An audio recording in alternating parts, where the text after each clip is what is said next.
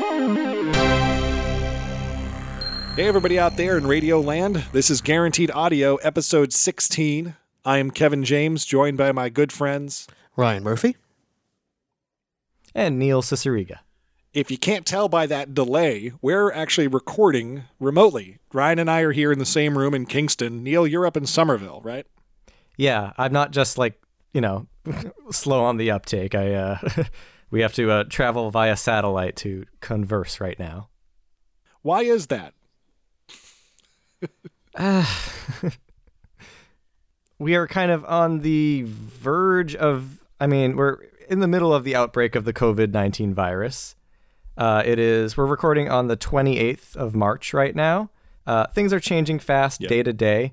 Hopefully, by the time we get this up, it's not just like, why are they doing a podcast, For all we know, XLR cables will become the new currency of the new world when this is all done, and people will think that we're fools and wasting valuable resources. We have a bit of a rat's nest here. We had to finagle a really oddball podcasting setup to get this sounding good.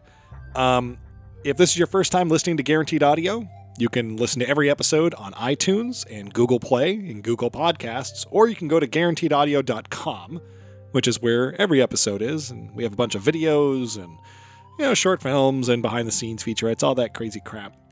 So, COVID-19, the coronavirus, it's the talk of the town.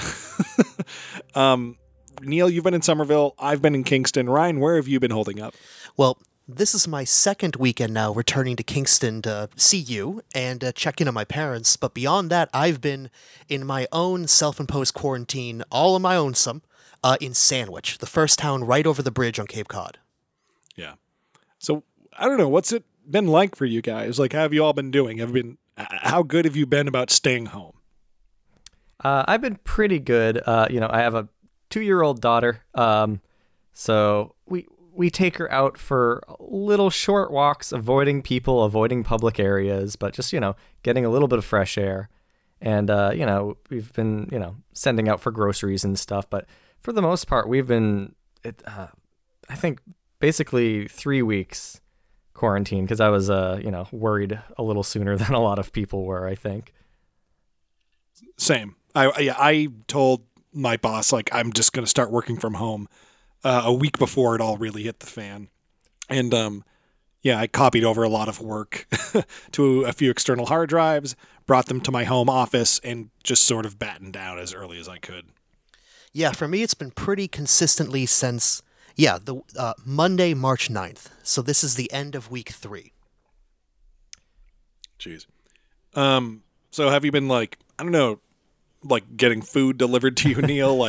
Or do you stock up a lot when you go grocery shopping? No, we just been going to the grocery store, carefully and, not more than we need to. But yeah, we've stocked up a decent amount of food because under normal circumstances, we eat out way too much, and that has to change. I think the dine-in restaurants here in the Boston area have been closed aside from takeout for since was it Tuesday or something of the previous week, something like that. Yeah, Governor Baker put that in place the 17th, which that reminds me. I have reason to suspect it was at the 17th he said, officially, schools are not to open until April 7th at the soonest in the great state of Massachusetts. And March 17th, for those of you for whom it's definitely not in your mind anymore, because it's already not on my mind, was St. Patrick's Day. And he had to put his foot down, I'm sure, to go, listen, take it seriously. Yeah. Do not go out. You're not a hero for having St. fucking Patrick's Day. Yeah, that was kind of the wake-up call, I think, for some people in local government that, most people aren't taking this seriously enough. I think the school closed. That's like canceling Christmas in Boston. Yeah, but come on, St. Patrick's Day. They, I think they changed the school cancellations to bounce back to even May 4th. As of now, it is Star Wars Day. May the 4th be with you. Yeah, since the initial April 7th deadline, they said it's May 4th now, and we'll play it by ear from there. Yeah. It's been quiet. I personally have been appreciating not having to commute. I've been able to work from home. I'm very fortunate with the kind of work I do that I can do it remotely. I'm able to edit video and work on podcasts and things like that 9 to 5. and I'm saving 2 hours a day. I think the silver lining here with this whole situation is that when we get to the other side of this, I do think a lot of people are going to be able to make far more concrete, irrefutable arguments that, hey, no, I should be able to do my job from home more frequently. I shouldn't have to commute in. We shouldn't all have to be in these office buildings. Basically, what I'm getting at is I think this is going to be good for telecommuting in the future. I think that seeing how much productivity has been maintained presently is going to affect a lot of businesses in a positive way. I think more people should be allowed to work from home. I think commuting is a tax on our public transportation systems, and I think it's a real mood killer. Like spending an hour or two a day just getting to and from work takes away from things you could be doing with your family or working out or personal hobbies. I gotta say, before the time of the virus, which is what we are currently in, the Attorney General of Massachusetts, Miss Maura Healey, was on NPR on the Jim and Marjorie show, and she made some really interesting points. So specifically, number one, Massachusetts, Boston has the worst traffic of any city in America, and it is the 8th in the world, meaning there are only 7 cities in the entire world with worse traffic than Boston, Massachusetts. That is terrible. Now, again, traffic is the least of so many people's concerns these days, but there is something to be said for, well, Kevin, you were commuting to the worst traffic in America. Yep, in America. And now you're not. My silver lining here is going to be, we currently live in a culture where a lot of people are hustled and bullied and pressured maybe more so than bullied. Yeah. They're pressured into coming into work when they're sick or when they're not operating.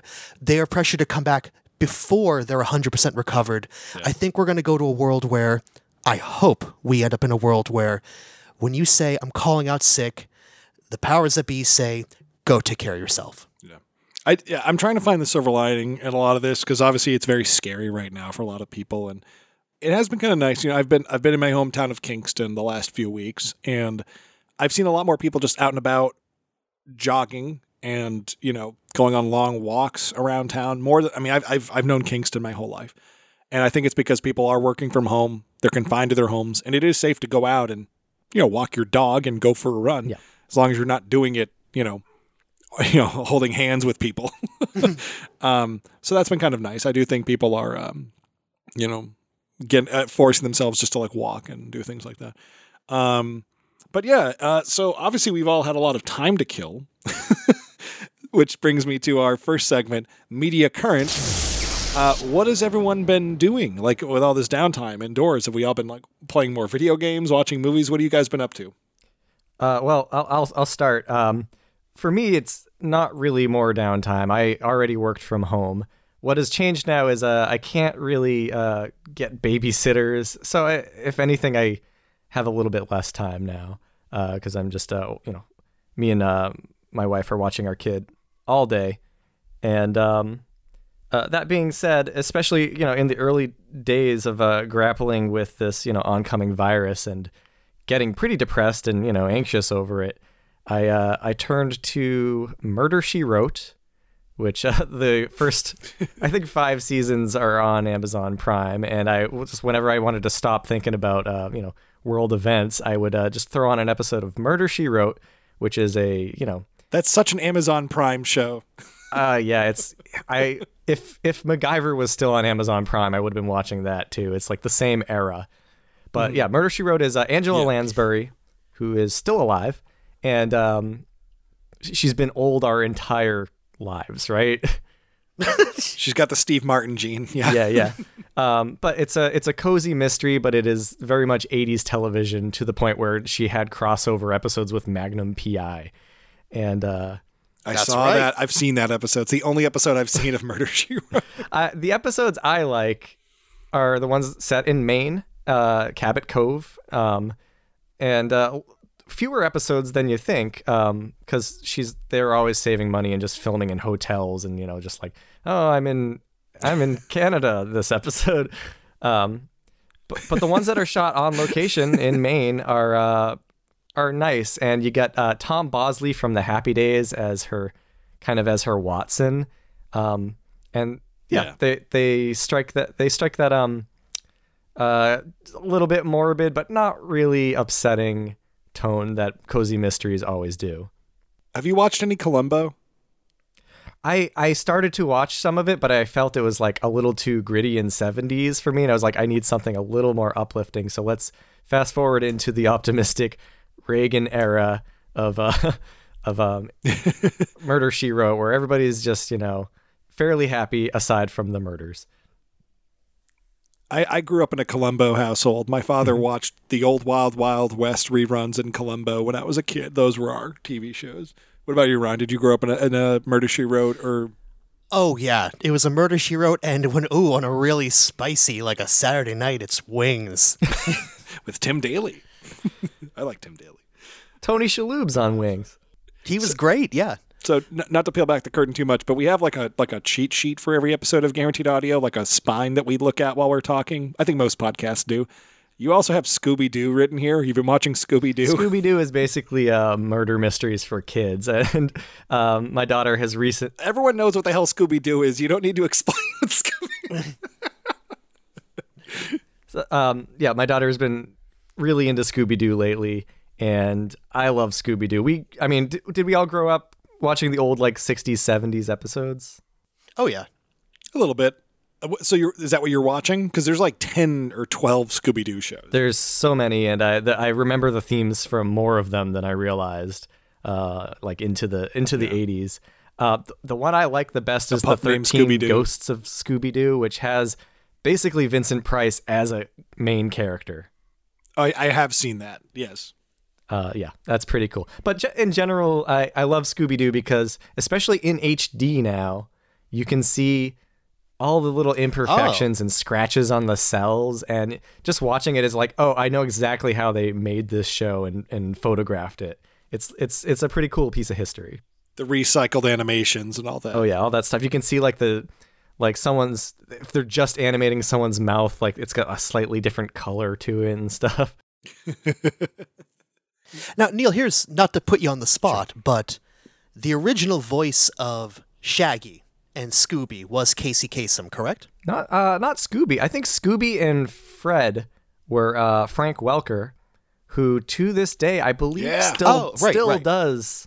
Frank Welker is one of the most prolific animal voice artists out there. But I think his first gig back in 1969 was Fred, and I think he still does Fred.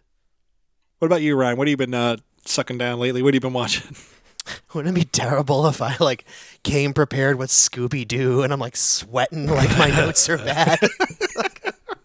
All right, I'm going to take us to a darker place than Scooby-Doo or the weirdly tone-deaf nature of Murder, She Wrote. Don't get me wrong, I'm a fan. But for a show about weekly murders, it's about murders.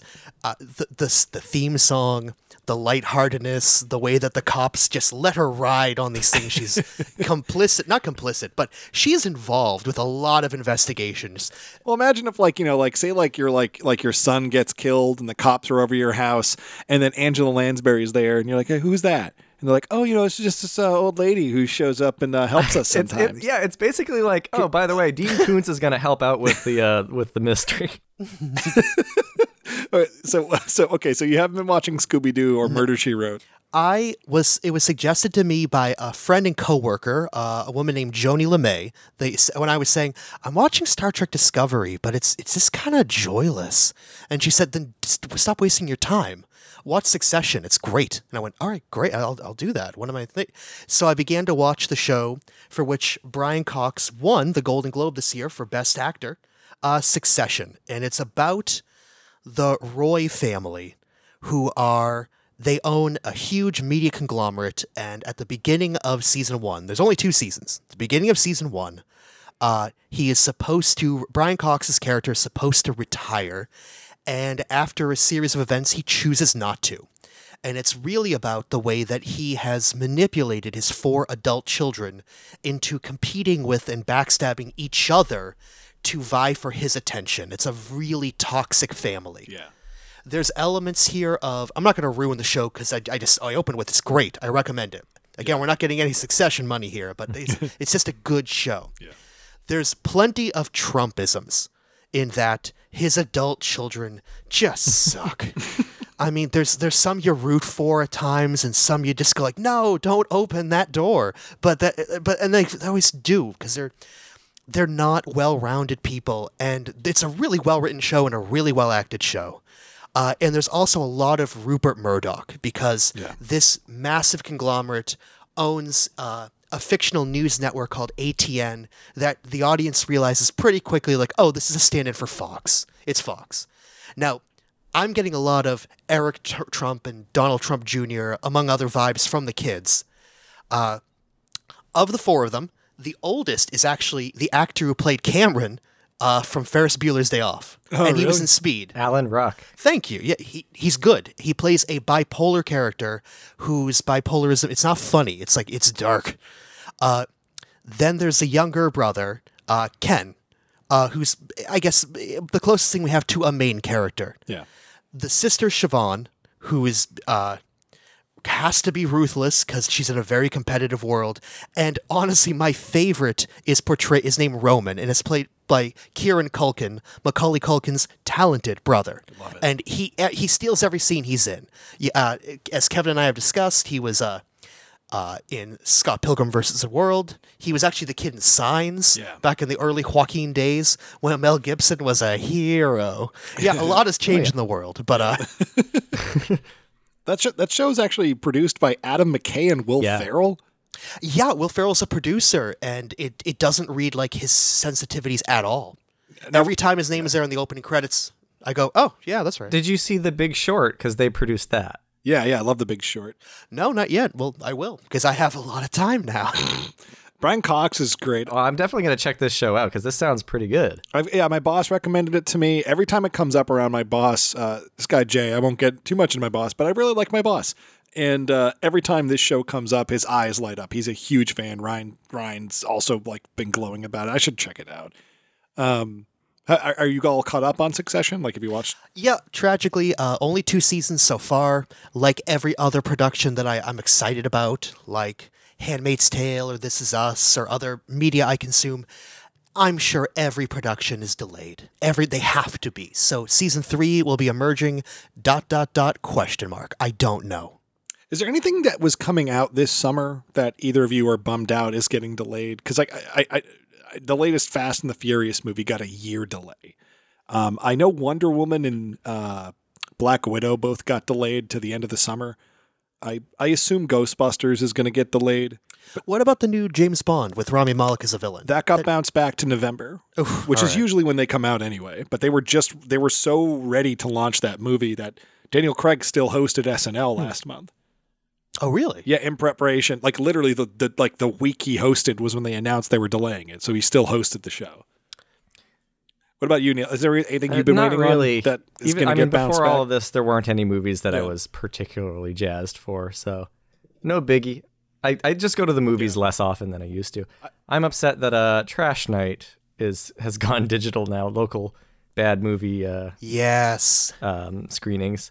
But I don't care about James Bond. Trash Night's this wonderful thing they do once a month at the Brattle Theater in Harvard Square, Boston. We've probably talked about it in the show before, but they show a very bad, usually direct-to-VHS movie at the theater, and everyone's encouraged to come up and just, make fun of the movie on screen. But yeah, they've had to do it remotely for obvious reasons recently. But yeah, Ryan, have you been checking out anything else other than Succession? Well, as I said a little earlier, I was disappointed with Star Trek Discovery, so don't worry about that. No one's talking about it. I dropped it in lieu of Succession.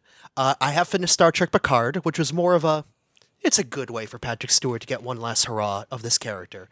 I'm actually impressed with the way that I'm not a huge fan of Star Trek Picard and the Romulans and the Borg and other other points of interest without ruining the story. But what I've actually been having a lot of fun with is I have been playing in anticipation for the remake of Resident Evil 3 that is still supposed to come out April 4th? It's coming out very soon. Within the date of this recording, March 28th, it should be coming out pretty soon. I've been playing the really, really fun remake of Resident Evil 2 to kind of get back in the vibe, get So good. familiarized. So good. I love that Resident. I've loved Resident Evil 2 to begin with, but the remake was just perfect. Neil, did we ever make you watch any of Resident Evil 2, the remake? Yeah, I think so. It's really good, and I think probably the thing you'd be most charmed by in the remake is that they maintained the aesthetic of the original game in that it's 1998 small town America as portrayed through Japanese artists.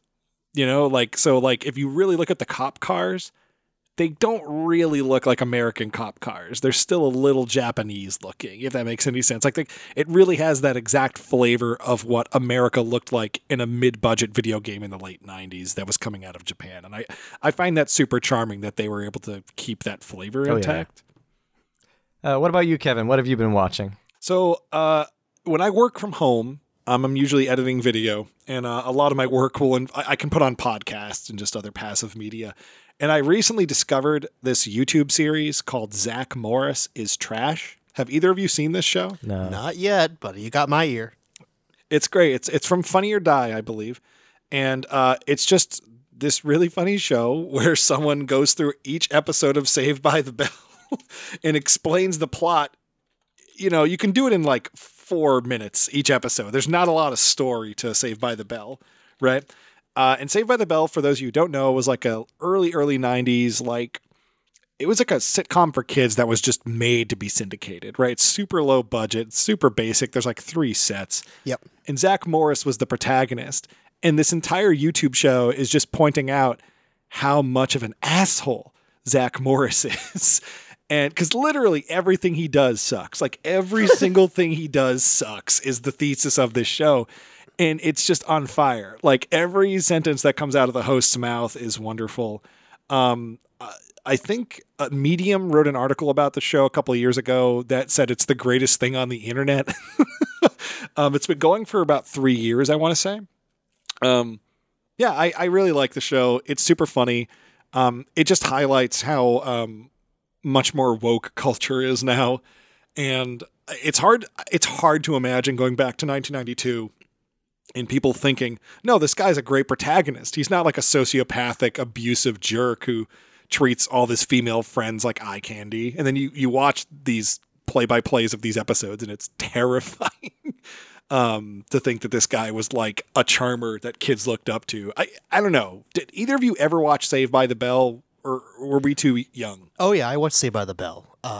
And yeah, I mean, Zach, yeah, the character was big enough that like a kid would dress up as him for Halloween. Definitely. Yeah. Neil, did you ever watch Saved by the Bell? I don't think I really did. I mean, they had I figure Screech was like the Urkel of the show, like, hey, little kids, like this is a funny show for you, but it never worked on me. I never really tuned in.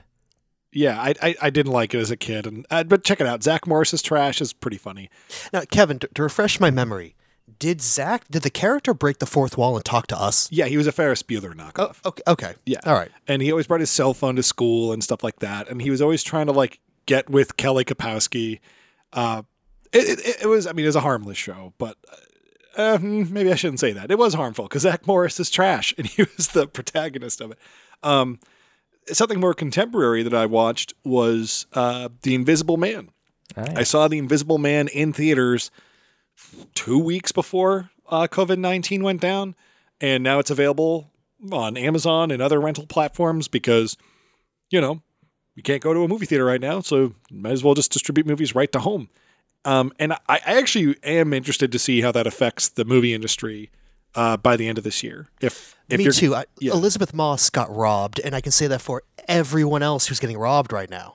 So this is the thing about the Invisible Man movie. It only cost $7 million to make, and it made 40 in its first 5 days. Nice. So it was a hit, right?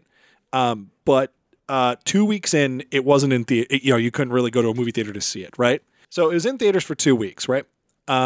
Invisible Man is fantastic. I heard really good things about it. I did not watch the trailer for it because I heard Elizabeth Moss is going to be in an Invisible Man remake, and that's all I needed to know to go see it. And apparently, if you watch the trailer before seeing the movie, it ruins the movie. So don't watch the trailer. It's great. It's a great way to turn Me Too into a horror film. It's fantastically suspenseful. Elizabeth Moss is a great actor. We've talked about her before in this show with The Handmaid's Tale and Mad Men. But I think both of you should watch it. It is stressful. It is genuinely spooky. It's got a mystery element to it. And it earns its 2 hours. It never gets boring. It never becomes the same plot device over and over again. It's not just like the movie knows when to move into a new gear of suspense, if that makes any sense. It's very clever. It's very minimalist, and it's the kind of horror film I hope to see more of. That's nice. Well, you are known as to me at least, you're always a good recommender for thriller and horror fare, Kevin. Oh, I appreciate that. Yeah, I mean, I try not to be too much of a picky ear, but we've talked on this show before about some of the recently super well acclaimed horror films, and I am frequently disappointed. Yeah. I mean, I don't know. This movie though it does what I like about good fiction, and that is it takes the modern world and it says something about it through fiction, like what good science fiction should do. And this movie is a science fiction film. Highly recommend it. And my last bit of media current, let me know if I'm going too long, is I finally watched the Creepshow TV show. Hey. Did either of you even know this was a thing? Because you introduced me to it. It's on Shudder, correct? Yeah, it's on that horror network thing you can get through Amazon. I had no idea until you mentioned it the other day to me, Kevin. And I'm probably a bigger Creepshow fan than most people.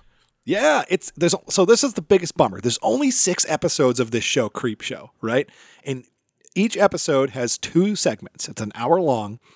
And for those of you who don't know what Creepshow was this wonderful early 80s horror anthology film. They made 3 of them. Only 2 of them matter. The third one was some garbage that was licensed out that's apparently really bad. But what caught my attention was the first segment of the first episode was based off a Stephen King short story that was in Night Shift, a collection of his stories, called Gray Matter. And I heard that they made Gray Matter into a short film for a show, and it turned out it was for the Creepshow show, and I couldn't believe it. I'm like, oh yeah, they made a Creepshow show, and it's pretty good. The show itself, the first episode is not the best episode, but they lead with the first episode because it's probably the most popular story they have. It's probably the most famous story they have. A lot of the other ones are original stories. There are some fun guest stars. There's who plays Gustavo Fring in Giancarlo Esposito. Yeah, he's in Gray Matter. He's the short on Creepshow. Adriana Barbeau's in it. Nice. Dana Gould's in it. Just a bunch of fun people, and it just nails what you want out of Creepshow. I don't even think Creepshow 2 gets the tone of Creepshow right. Mm-hmm. Personally, I think the amount of fun, garish lighting. Genuinely, like, I wouldn't say over the top gore, but like that really thick, how do I put it? It's not Evil Dead style. It's like gore. Costume shop gore, right? Yes, thank you. Yes, that's exactly the way to label it. The show gets that, and it nails it every episode. And it frames itself around as if this were an old pulp comic, right? Yes, it maintains that too. The creep, the host, that's like that predates the Crypt Keeper. The Crypt Keeper. He's mute. He is a puppet. There's puppetry. There's stop motion. There's really lo-fi old school special effects in almost every episode. It's fun. It's a fun show. It's not a perfect show. But I burned through it in like 3 nights. And I really wish the second season would come out soon because I could use it right about now. But I recommend it. I think both of you guys would really like it. Nice. Yeah, definitely we'll check that out.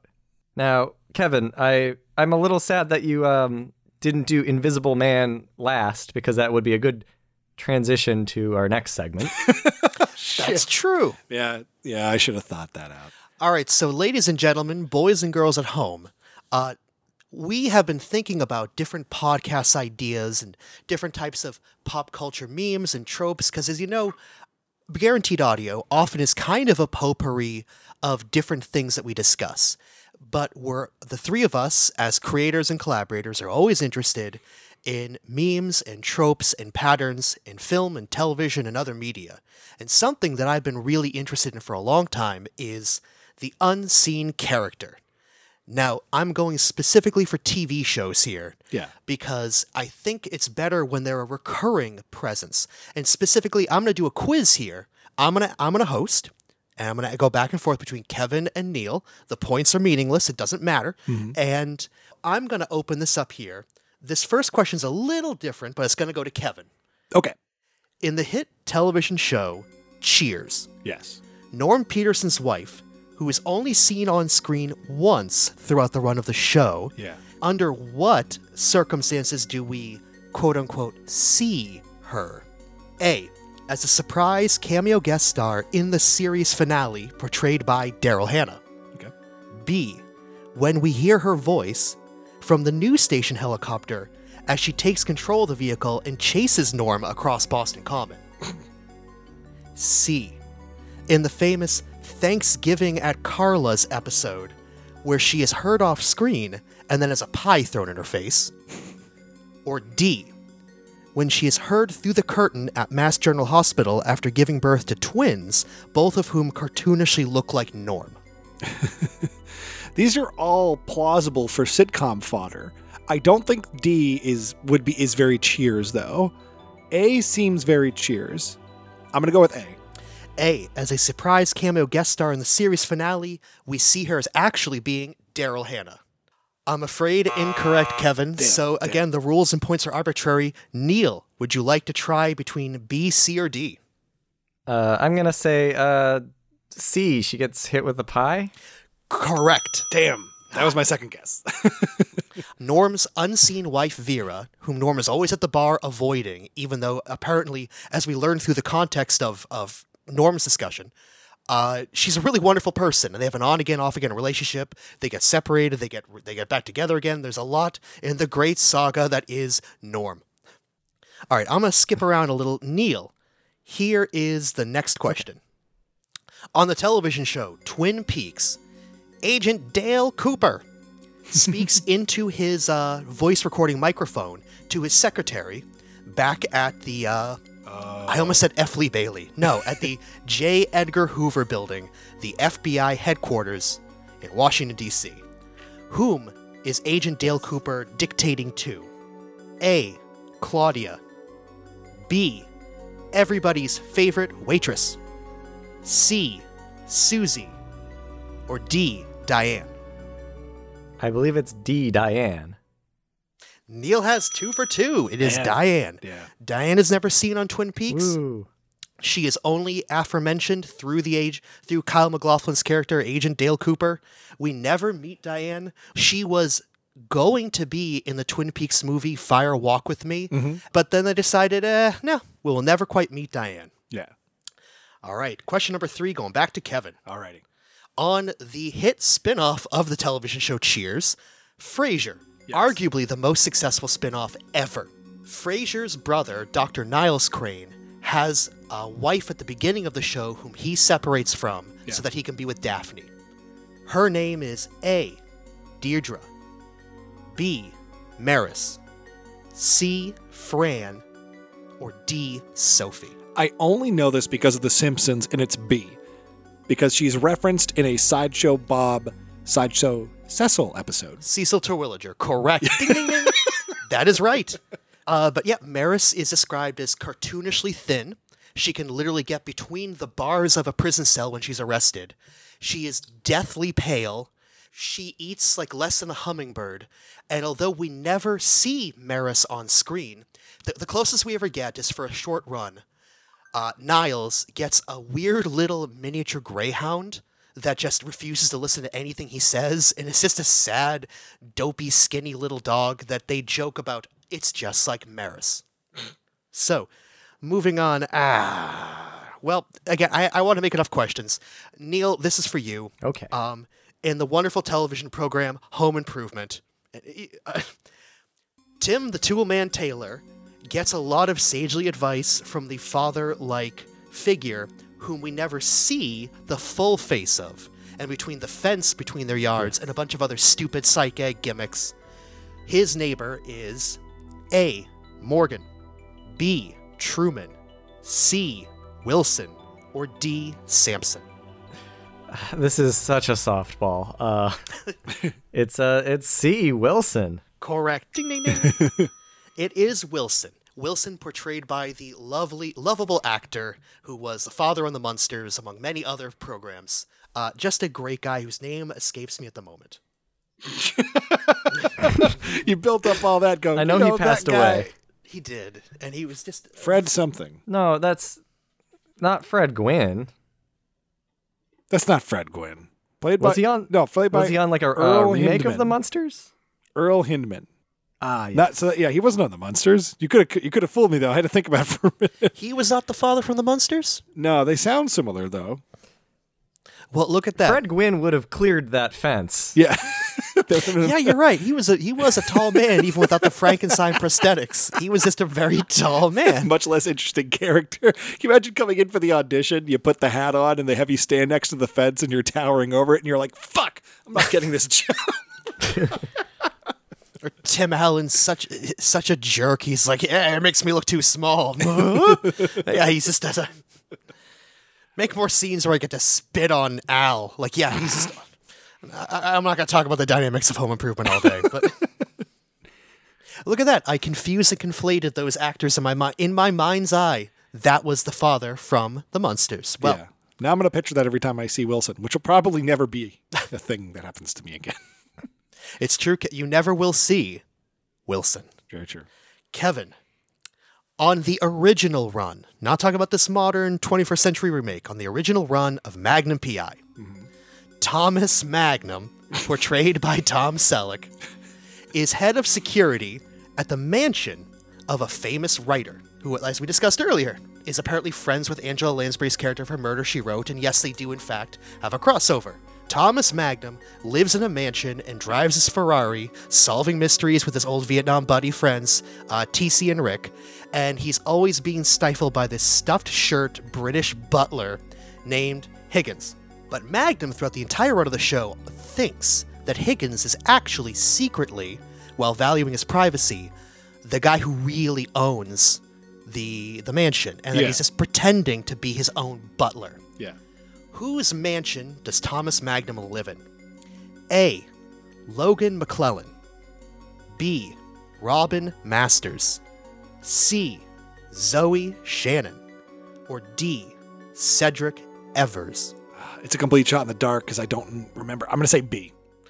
Ding, ding, ding. Robin Masters is correct. Complete guess. It just sounded like the kind of name that you might ascribe to a British butler. Yeah, we never see Robin Masters. We allegedly receive mail from him. Thomas Magnum is a detective and tries to compare notes and things and handwriting. But no, we never find the true identity of Robin Masters. I'd love to ask Magnum P.I., so what are your qualifications? And he'd be like, oh, I was in Vietnam. I have a car.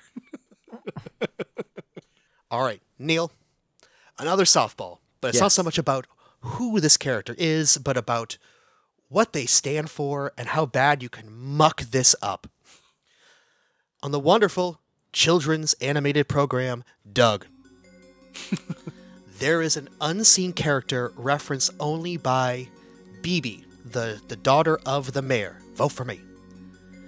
And we'll get to this, but Incorrect. I'm listening. BB's father is, I think, just a business owner.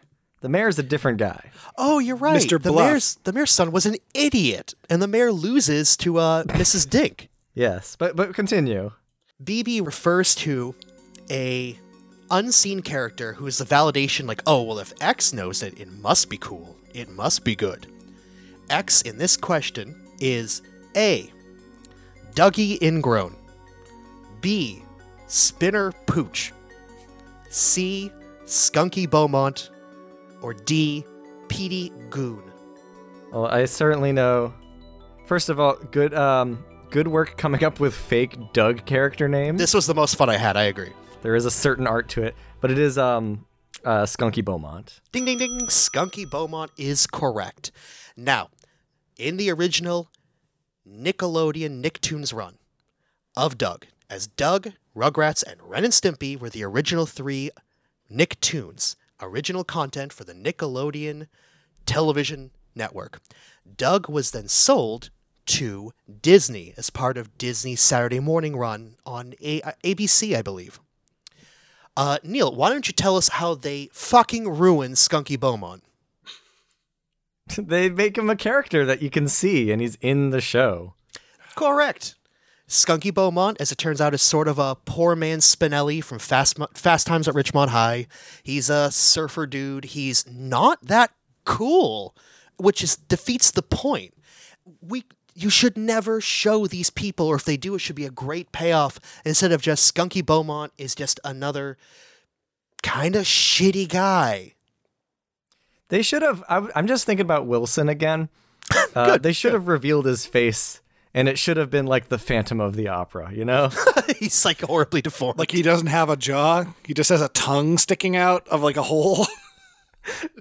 Actually, I remember as a kid, because they wouldn't just hide Wilson behind the fence. They would they'd come up with other clever ways of obscuring his face. Oh yeah. But oftentimes you would be able to see like part of his face, half of his face here and there. And I remember thinking I was very clever as a kid for kind of like mentally piecing his face together from the different bits that you could see. Like Photoshop stitching it like, in your mind's there's no eye. real mystery there. You can tell. Yeah, he's just kind of like a middle-aged guy, you know? Wow. And part of the magic of a character like that, there's not a lot of magic in Home Improvement. Got to make that clear. But part of the magic is you couldn't at the time, you couldn't just look him up. You couldn't just go on the internet and go like, oh, that's the actor who portrays Wilson. Yeah. As a child watching it really was kind of a mystery. Like, ooh, maybe this week he'll slip. Like, no. Yeah, they'll catch that. All right, this one is to Kevin. And this is the interesting thing because this is an unseen character until you do. Okay. On one of the 3 original Nicktoons, Rugrats, Tommy Pickles' mother swears as her Bible in terms of child rearing, the works and literature of a character who is a child psychiatrist named A, Dr. Leibowitz, B, Dr. Lipschitz, C, Dr. Labatten, or D, Dr. Lineman. Dr. Lipschitz, B. Ding, ding, ding. Yeah. Correct. He was on the show. And yep, like I said, he is off the show until he's not. Now, it's kind of okay to eventually give this away. It wasn't so much ooh, what's Dr. Lipschitz going to be like? Or, ooh, we're gonna, if anything, it always struck me as interesting, even as like a pre-10-year-old child, like, 6, 7, 8 years old. Like, they almost just said shit on a Nicktoon. I always thought that. I always thought that as a kid. Yeah, I remember thinking like, hey, they're saying shit on Rugrats. Is anyone going to stop them? Yeah. Someone call the cops. Eventually, we do see Dr. Lipschitz. He comes to their home, and Tommy and Stu, Phil and Lil, and I guess Angelica, and Chucky. Thank you, Chucky. Good Lord. They all somehow, I don't remember the context. I won't spoil it. Watch the episode yourself. All right, Kevin had the last question. So Neil. Now, Neil, you have watched plenty of Seinfeld, correct? Not as much as you'd think. Here and there. Okay. Well, a lot of people know the character we never see but hear, Mr. George Steinbrenner, George Costanza's boss, the manager of the Yankees, is portrayed by Larry David. So we only see him from like an overhead, like from behind his chair. Right. We see him talking to George. But there is another character that is discussed but never seen, and it's Kramer's friend.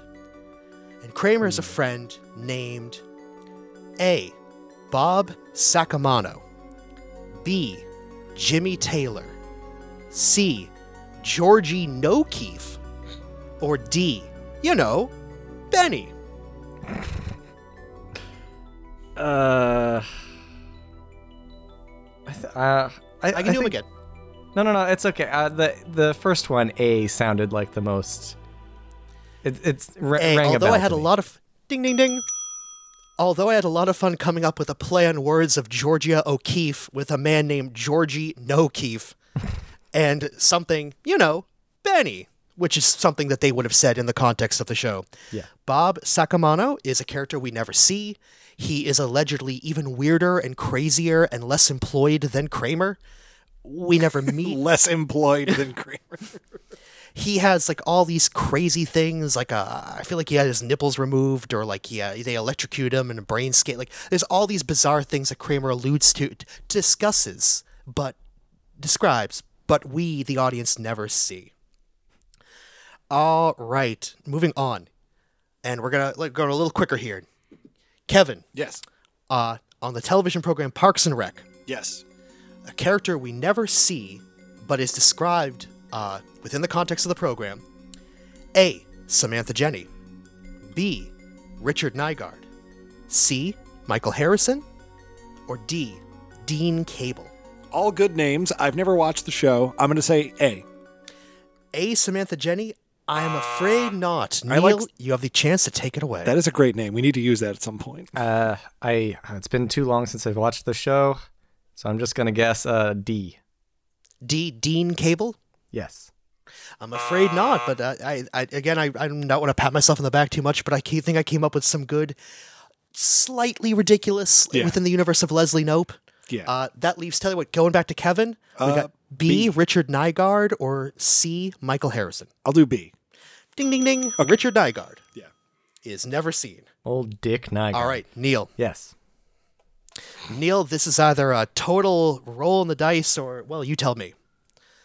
On the television program Babylon 5. Yep.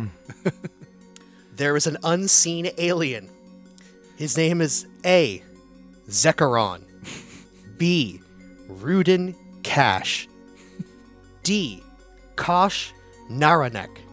Or D. Zin Kareen. All good names. Yeah, I have no idea. So I'm gonna say, what was C again? Kosh Naranek. That sounds like one that you made up. But a lot of the answers so far have been C, so I'm gonna guess C. You are well. Thank you. I guess Zekaron is just as good a Babylon 5 character, but yes, C. Kosh Naranek is described by all the stupid ripoff of Star Trek show that I don't care about, but we never see him. There's another point to Neil. I realize right now that I'm a couple of questions deep and I've not been keeping track of points. But it's not about the points, it's about you, the audience, learning something. This is a fun category. All right, Kevin. Yes. On the television program My So-Called Life, there is another skunky Beaumont type who is, quote, so cool that if X knows about it, it must be good. That's the Claire Danes show, right? I would have to refresh. Either way, yeah. Is it A, Jimbo, B, Tino, C, Mambo, or D, Kelso? Tino. Tino is correct. Yeah, Very good. I remember that name. Jimbo is clearly no one named Jimbo has ever been cool. Jimbo's one of the bullies from The Simpsons, and D. Kelso from that '70s show, who is seen many times, played by Ashton Kutcher. All right, Neil. I know you never actually watched the television show The Sopranos, but too bad. Now, although James Gandolfini's character, Tony Soprano, is the protagonist, and it's the star of the show, and throughout the context of season 1, he goes from being one of the capos, a captain, to being the acting head of the family. On paper, the real head of the family is actually never seen and is in prison throughout the entire run of the show. And the character, it's kind of a thing within their, the Cosa Nostra, within organized crime, that they people get locked up, people go to prison, they never talk, they never squeal, and nobody ever goes to visit them. It's very rare. Sometimes wives, sometimes children, but made men never go inside. So we never see A. Anthony Mordarelli, B. Christopher Moltisanti, C. Jimmy DeFrazzo, or D. Eckley DeMeo. I have no idea, but I'm gonna stick with the C technique that I'm using. In this case, I'm afraid not. Jimmy DeFranzo, not the case. You dummy. So, Kevin, I'm going to read him again for you. Watch me work, Neil. It's B, Ryan. It is not Christopher Moltisanti, I'm afraid. It is not. So, we're going to back to A, Anthony Mordarelli, or D, Eckley DeMeo. What was it? Kosh Navarak or whatever? Babylon 5 character. A. All right, we're shooting 1,000. You're batting 1,000. It's D. Eckley DeMeo, based on the real-life gangster Giovanni Rigi. Cool. So, that was good. You know, it's too many of these have been a little too easy. And our final question to Kevin, because it's time to wrap this up. Gotcha.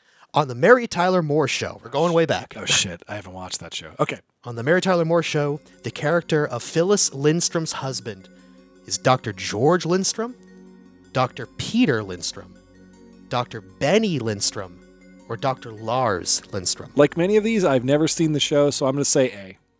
A, Dr. George Lindstrom. I'm actually looking it up right now because I, again, just want to make the quiz longer. No. So, Neil, you have the chance to take it away. Lars? Ding, ding, ding. Correct. It is Dr. Lars Lindstrom from a program that only Neil watched from Nick at Night. Possibly. It's a good show, right? I'm not sure if I watched it. Very well. Well, I gotta say, you both did great. All that really matters is the audience at home learned something. We went into a little depth of some of the characters and plenty of, filler. The last time I can remember a character with the unseen character was the morbidly obese unseen mother of a character on The Big Bang Theory. I think this is some bad fat-shaming jokes. I think it's a bad show, and that show's not on my list. They did that same exact joke on the PJs, where Juicy's parents were never shown on camera because of the same thing. They were like bedridden, and they thought that was hilarious. That's right, that rings a bell. Yeah. Well, ladies and gentlemen, that is Ryan Murphy's quiz for this session of Guaranteed Audio. Kevin, I've been doing plenty of talking. I want to take it away and host some questions? Yeah, let's do that. Let's take a quick break, and then we'll come back with some questions from patrons. All right. It'll be real great. At long last, the questions from patrons for this episode. Every episode of Guaranteed Audio, we take questions over at our Patreon account, which is at guaranteedvideo.com, and we just put up a post, and people comment with their questions. So Ryan and Neil, I don't know if you can see the list, but I'm just going to start at the top here. Araya asked, if you guys didn't take the career paths that you're all on now, where do you think you would all be instead? So what would you be doing if you weren't doing what you're doing now? Neil? Well, I don't know if I have a career path. I've kind of been doing the same thing for like 20 years, so that's a really hard answer to come up with. But I'd probably Computer sales. I probably would have gotten into programming at some point. I think I might have tried to get more into the games industry. Yeah. What about you, Ryan? Well, I do a lot of things outside of my regular day job, and this is a bit short-sighted, but I've been thinking about a lot now that we live in the time of the virus, that I have recently started flying a drone, doing some video work with my drone. I love it. I find it exciting. I love seeing a radically different perspective than where everyone lives in their day-to-day life.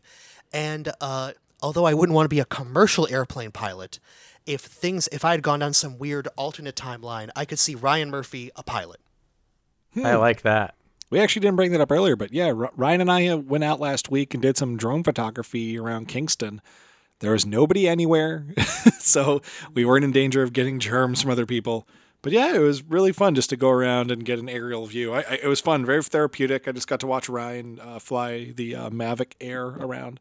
For me, if I wasn't into video production and media in general, I actually studied electrical engineering for 4 years, and I thought for a long time I was going to be an electrical engineer. I thought I was going to, just work on electronics and such, and then I discovered how much I loved video production, and that's all she wrote.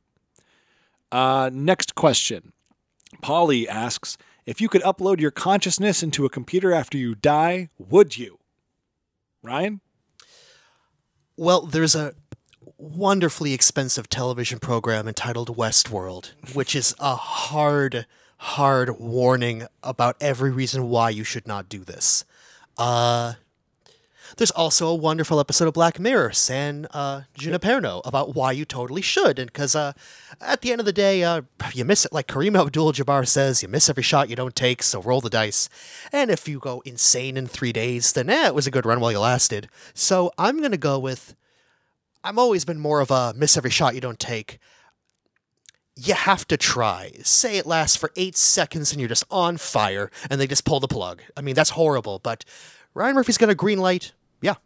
Neil? I think it would be more like the wonderful Adult Swim short by Alan Resnick, Live Forever As You Are Now, where it's not a very good simulation of your personality at all.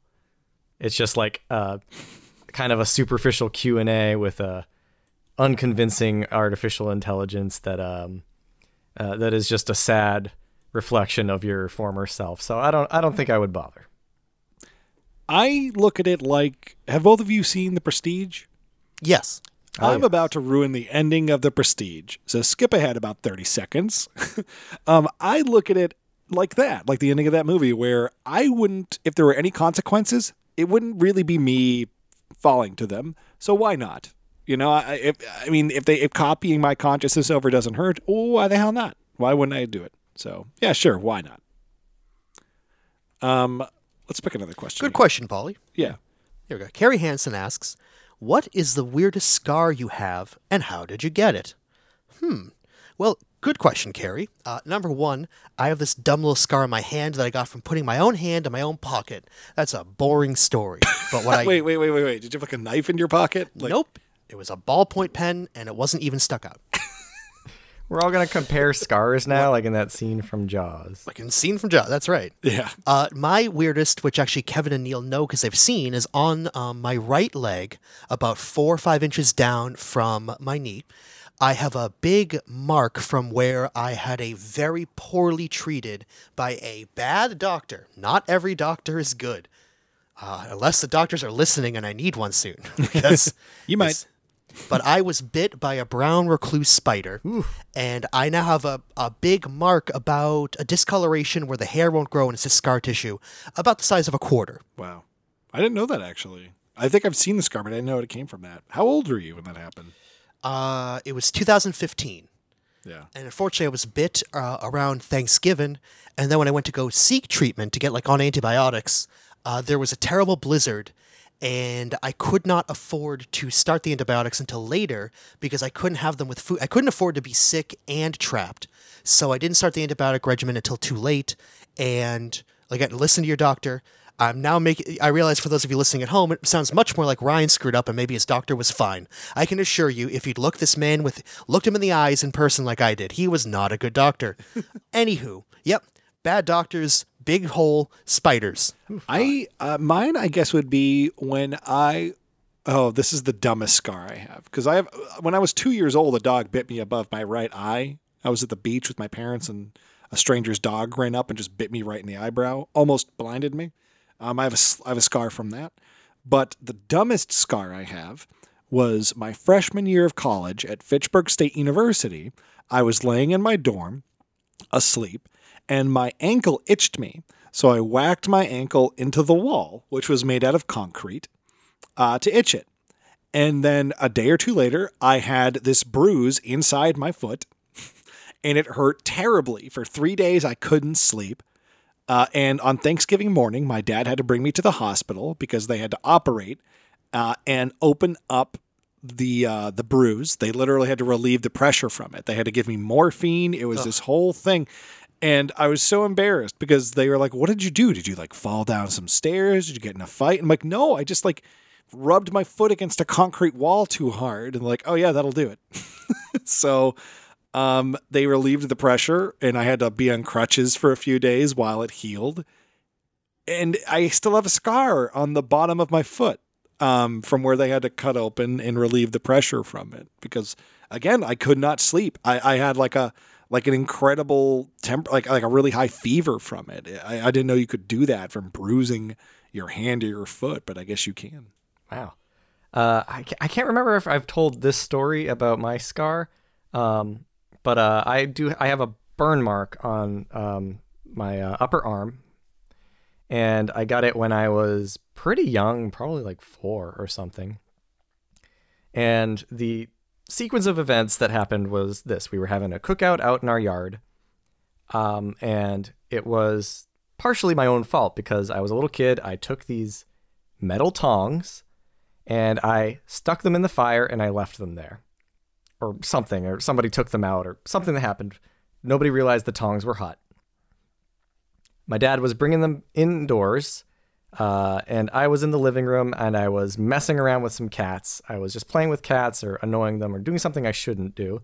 And my dad Juggling the totally, cats, totally playfully just said, "Hey, Neil, cut it out." He grabbed my arm with the tongs, not realizing they were hot.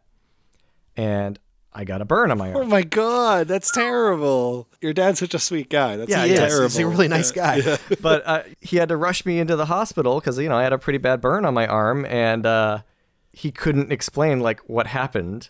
And it was a really like DSS was probably like, what? it was a real like I'll explain later to my mom kind of situation. So yeah, just I ended up getting burned on the arm from these like like the kind of tongs that have like a zigzag. They're like extender tongs. Oh yeah. And then like years later, when I was like 20 or something, we were like cleaning up some weeds in the yard, and I found the tongs just like laying out in a random part of our yard, all rusted. And I rescued them, and I had them displayed in my bedroom for a while because those were the tongs that got me. That was your white whale. Those are the tongs that got me. That's good. That's a good one. That's a good Yeah, story. and I still have like a little like bubbly patch on my arm. Oh, geez. Next question is from Ryan Carroll. And Ryan asks, if by some arbitrary arcane contract, one item of food had to be shown being eaten in every movie ever made, what item of food would you want that to be?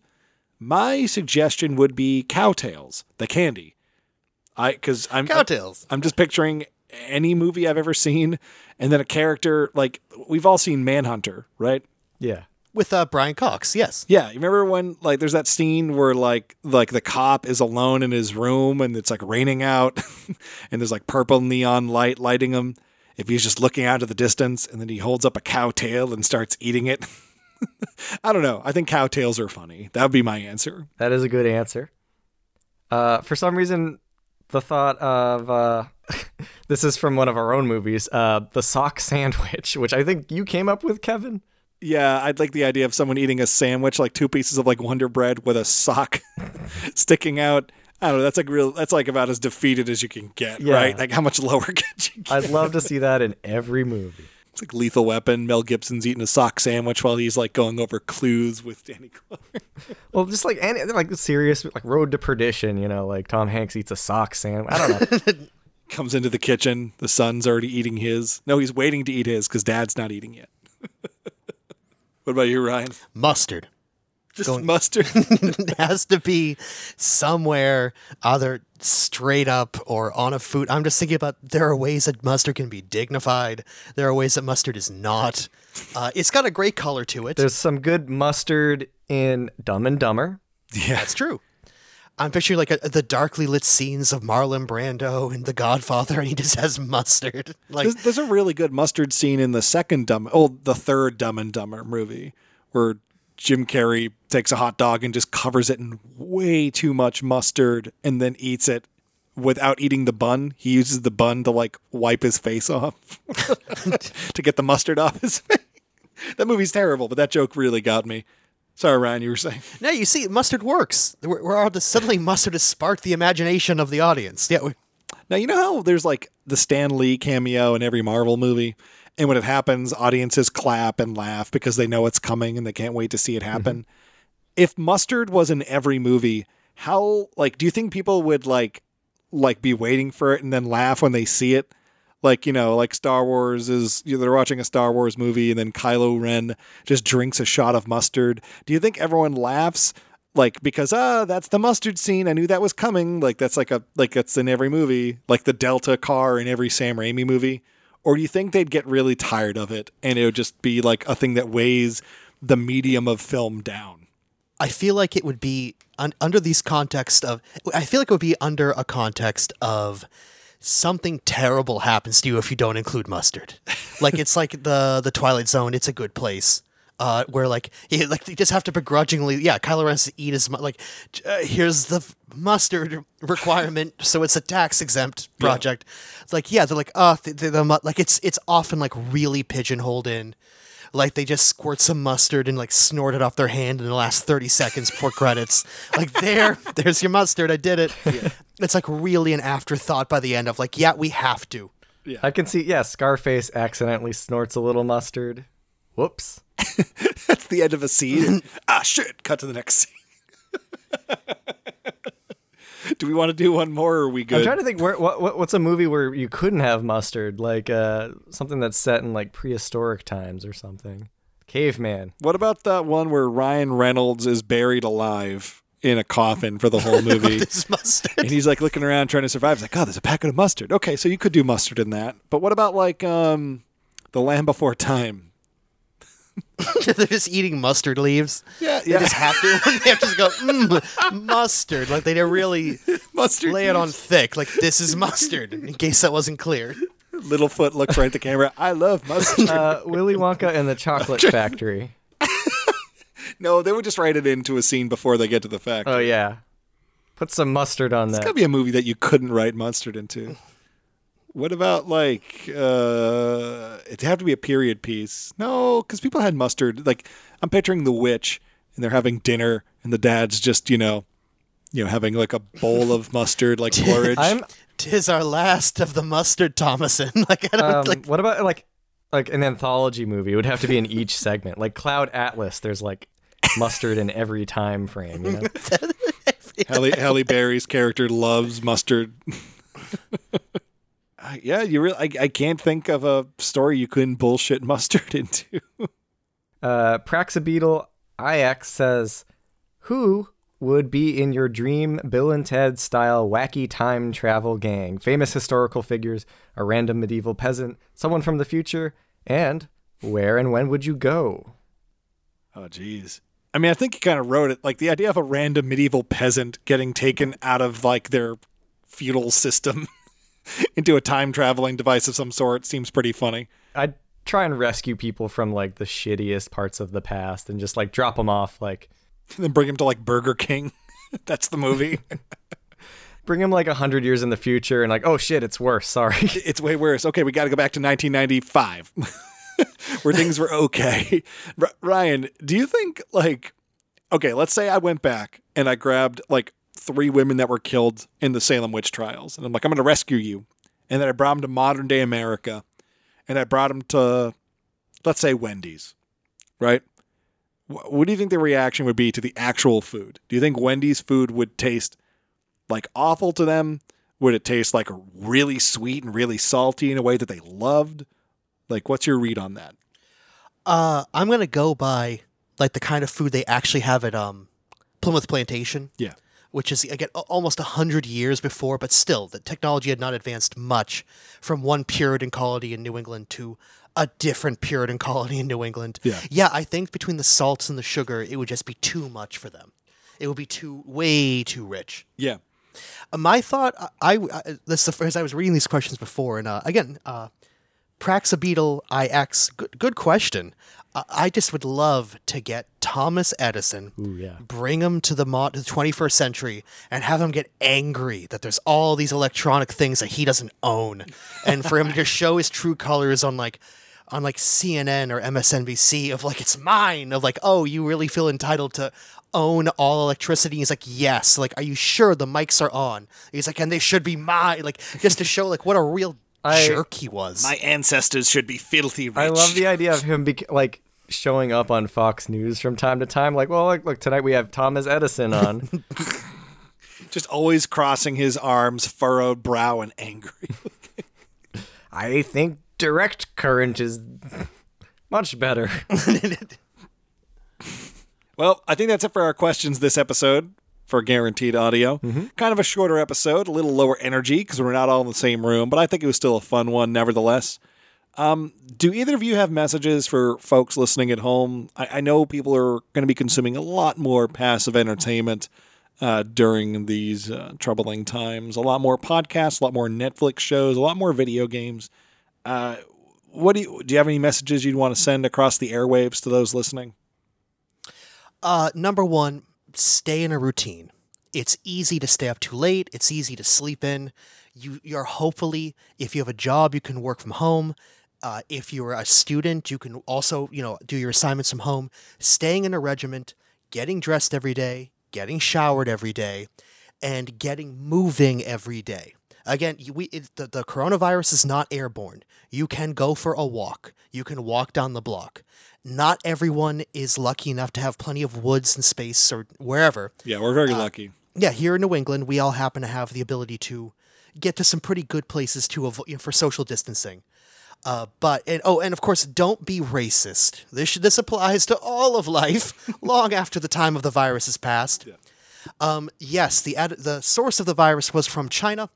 However, it is not a Chinese virus. It is the world's virus, and the world is going to fix this together. And blaming Chinese people is going to do nothing to help anyone. But my recommendation is if you are feeling anxiety, if you're feeling just freaked out by the whole thing, I've personally found it kind of calming to seek out doctors and scientists, especially speaking to each other online and kind of peeping in on, people talking shop about, treatments and medicines and resource allocation and stuff. And, although it's scary for everybody, it does help to see people who know what they're doing, coming up with plans and talking about things that might potentially be really helpful in the coming weeks. Sure. No, that's a good strategy. I hadn't even thought about that. Like, just go to the wisdom that matters. Yeah. Check the CDC's website. They don't post nonsense. They've always been very thorough, peer-reviewed, rigorous. And yeah, again, stay positive. Know that there is an end to this. Stay in a routine. Stay busy. And use simple strategies. Set alarms on your phone. Make up a schedule. Write things down. Make lists and check things off as you do them. And breathe. Just take a deep breath. Yeah, to comment what you were saying about having a routine and everything, I've been doing what a lot of people recommend, which is like every morning when I wake up, I still treat it like I'm going to work. Like I wake up, I shave, I shower, and I throw on like an outfit I would wear at the office because it gets my brain in that productive mode that I like to be in. And I stop work at 5 o'clock. I try to go for a walk. I walk with my dog and, not my dog, my family's dog. And then I get back into like working on guaranteed video and documentary stuff in the evening, play video games at night with my friends. That's my social hour really, late at night. We play a lot of Grand Theft Auto because you can kind of do whatever. Any amount of people that jump into Grand Theft Auto is a good time, 2 or 8 or whatever. So yeah, I don't know. Maybe we'll do another show in the next couple of weeks because this, now that we know how we will do remote podcasts with one another, this wasn't so taxing once we got it working. But I don't know. I don't have any sign-offs planned. Usually we have a joke at the end about like a spider eating us or something like that. Do we have any note we want to end on? Be safe, cherish your loved ones, and wash your hands. Sounds good. All right. Take care, folks. Smell you later.